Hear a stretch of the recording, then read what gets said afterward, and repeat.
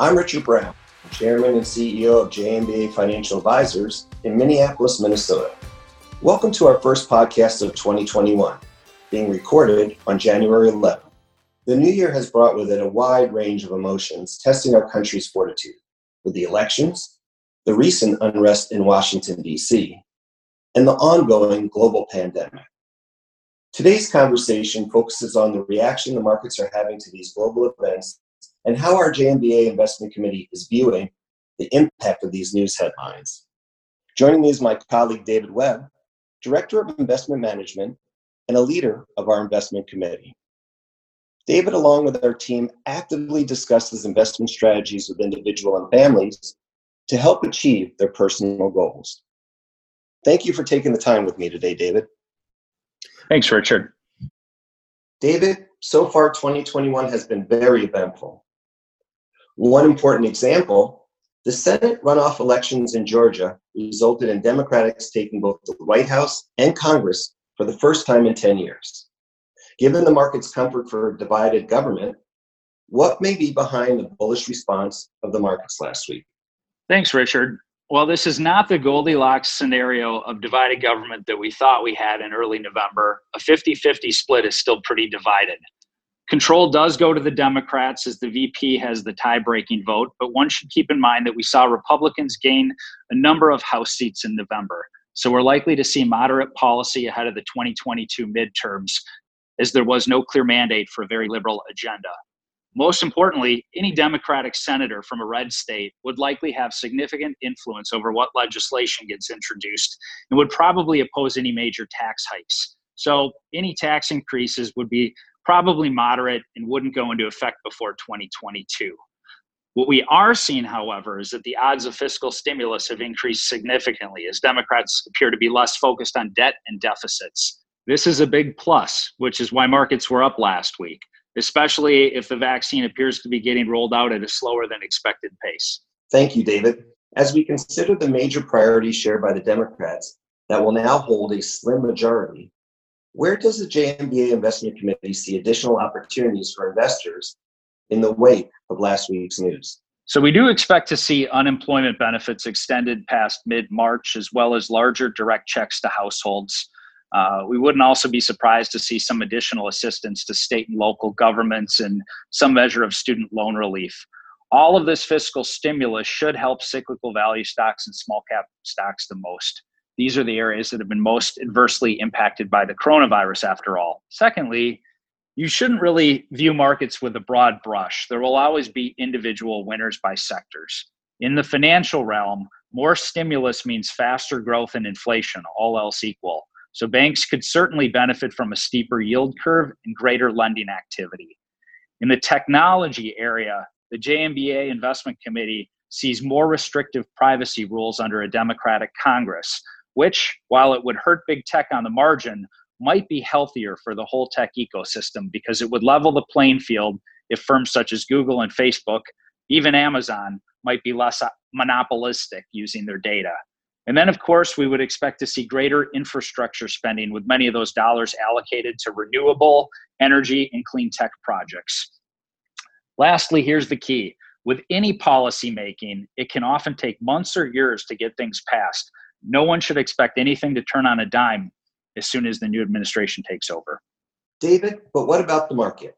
Thanks to record stimulus and progress against the vaccine, many stock markets ended last year close to all-time highs.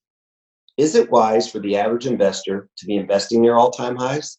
Yeah, that's a great question, Richard. What's interesting is that all-time highs are typically a bullish indicator because all-time highs tend to follow other all-time highs. When the JMBA Investment Committee considers the big picture, the backdrop is not incompatible with the market reaching all-time highs. First, corporate earnings are expected to grow in 2021, and interest rates are expected to remain low.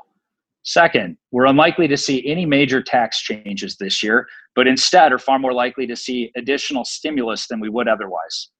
And then finally, business owners will continue to search for ways to boost employee productivity and cut costs, which should help technology firms that have been the backbone of this market. Now, all that being said, the market does look a little overbought in the short run. As we look at the price charts of many asset classes, some of them have turned parabolic in recent weeks, and valuations remain at historically high levels. So, if you're investing a large sum relative to your wealth, it might not be a bad idea to dollar cost average. In general, we recommend investors harness the power of time diversification by investing at regular intervals into a broad array of investments. If you follow this advice over time, there's less cause for concern that the markets are hitting all-time highs. After all, any market is ultimately made up of many different types of assets, many of which are not at record levels, and many of which can be used to grow your long-term wealth. And what does our JMBA Investment Committee do to try to mitigate risk at these higher levels of market valuation?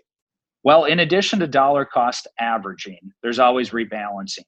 JMBA is unique compared to many financial advisors in that we take a very systematic approach to the frequency with which we review client portfolios and possibly rebalance every 10 business days. This is an optimal time frame over which we can review portfolios and determine whether or not there might be fleeting opportunities to either remove risk or take advantage of opportunities. And over time, the committee expects us to add substantial value to client portfolios. Currently, high market valuations appear to be supported by ultra-low interest rates. So to that end, we do have a dedicated inflation sleeve in each portfolio, which consists of securities such as floating rate notes, real estate investment trusts, and either gold bullion or the stocks of companies that produce natural resources. The reason we do this is that for most clients, the real risk in the long term is not volatility, but inflation. And stocks do very well in hedging this risk over long time frames, which is why equities are such an essential ingredient to success. And then lastly, while the vast majority of economic indicators are currently bullish and the market backdrop is favorable due to the potential for growth, excess capacity in the economy, and abundant levels of liquidity provided by the Fed, we do have the ability to move to a tactical underweight from time to time. And we are comfortable doing this when the JMBA Investment Committee determines that the backdrop is likely to become less stable. Thank you, David, for providing these thoughtful and informative insights. And thank you very much for listening today.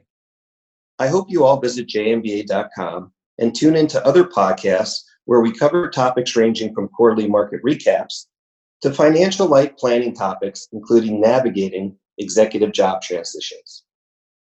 Thank you for your continued trust in JMBA, not just as your financial advisor, but also your advocate. Please reach out if you need anything at all. You can find our contact information at jmba.com. Important disclosure information. Past performance may not be indicative of future results.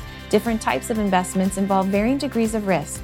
Therefore, it should not be assumed that future performance of any specific investment or investment strategy, including the investments and/or investment strategies recommended and/or undertaken by JMBA Financial Advisors, Inc., or any non-investment related services, will be profitable, equal any historical performance levels, be suitable for your portfolio or individual situation, or prove successful. A copy of our current written disclosure brochure discussing our advisory services and fees is available upon request. The scope of the services to be provided depends upon the needs of the client and the terms of the engagement. Please see important disclosure information at www.jmba.com/disclosure.